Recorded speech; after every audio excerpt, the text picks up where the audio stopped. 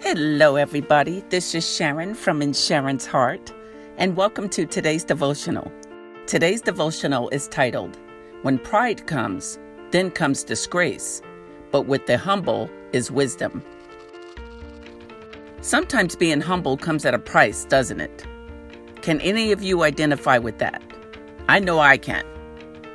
Proverbs 11 verse 2 hits home for me because I had to learn it the hard way. And unfortunately, I have too many examples to prove it. But I will share just one. Proverbs 11:2 says, When pride comes, then comes disgrace, but with the humble is wisdom. That's Proverbs 11:2. The hard-learned lesson that has played a part in me learning humility was a time when I ran my mouth one too many times. It happened years ago when I was at an event that people were looking forward to.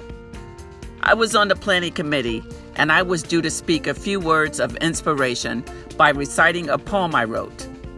Let me just say this. That was the last poem I wrote without having someone else read it before I recited it publicly. I know some poets don't do that, but sometimes it's wise to have another trusted eye on our writing just to ensure it is the right tone for any given event. In my case, the poem wasn't the right one. It had some words in it, not vulgarity or anything like that, but just inappropriate words that were over the top. I had taken it too far, really, and some people were really offended by it. That embarrassment I felt lasted a few seconds, but seemed like it was hours. At any rate, I eventually recovered from that ordeal, and I learned a valuable lesson of not letting pride get the best of me. Because really, there was no doubt that pride was the culprit. Let me tell you why. Because I thought I had things all figured out. I did not run anything by anybody else, and I fell flat on my prideful face. Yes, that was a hard lesson of learning about pride, disgrace, and humility.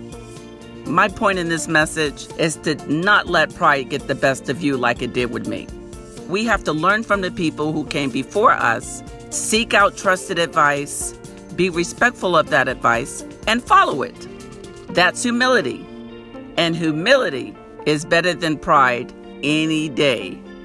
I know that for myself. Be encouraged, everybody. Be encouraged in the Lord.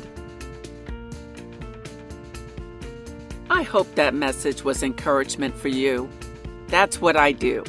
That's what In Sharon's Heart is about, sending inspiration from my heart to your heart. If you want to see what else is happening within Sharon's Heart, hop on over to my website, insharonsheart.com. There you will see my courses, and you can sign up for my free webinar at any time, as well as follow me on social media.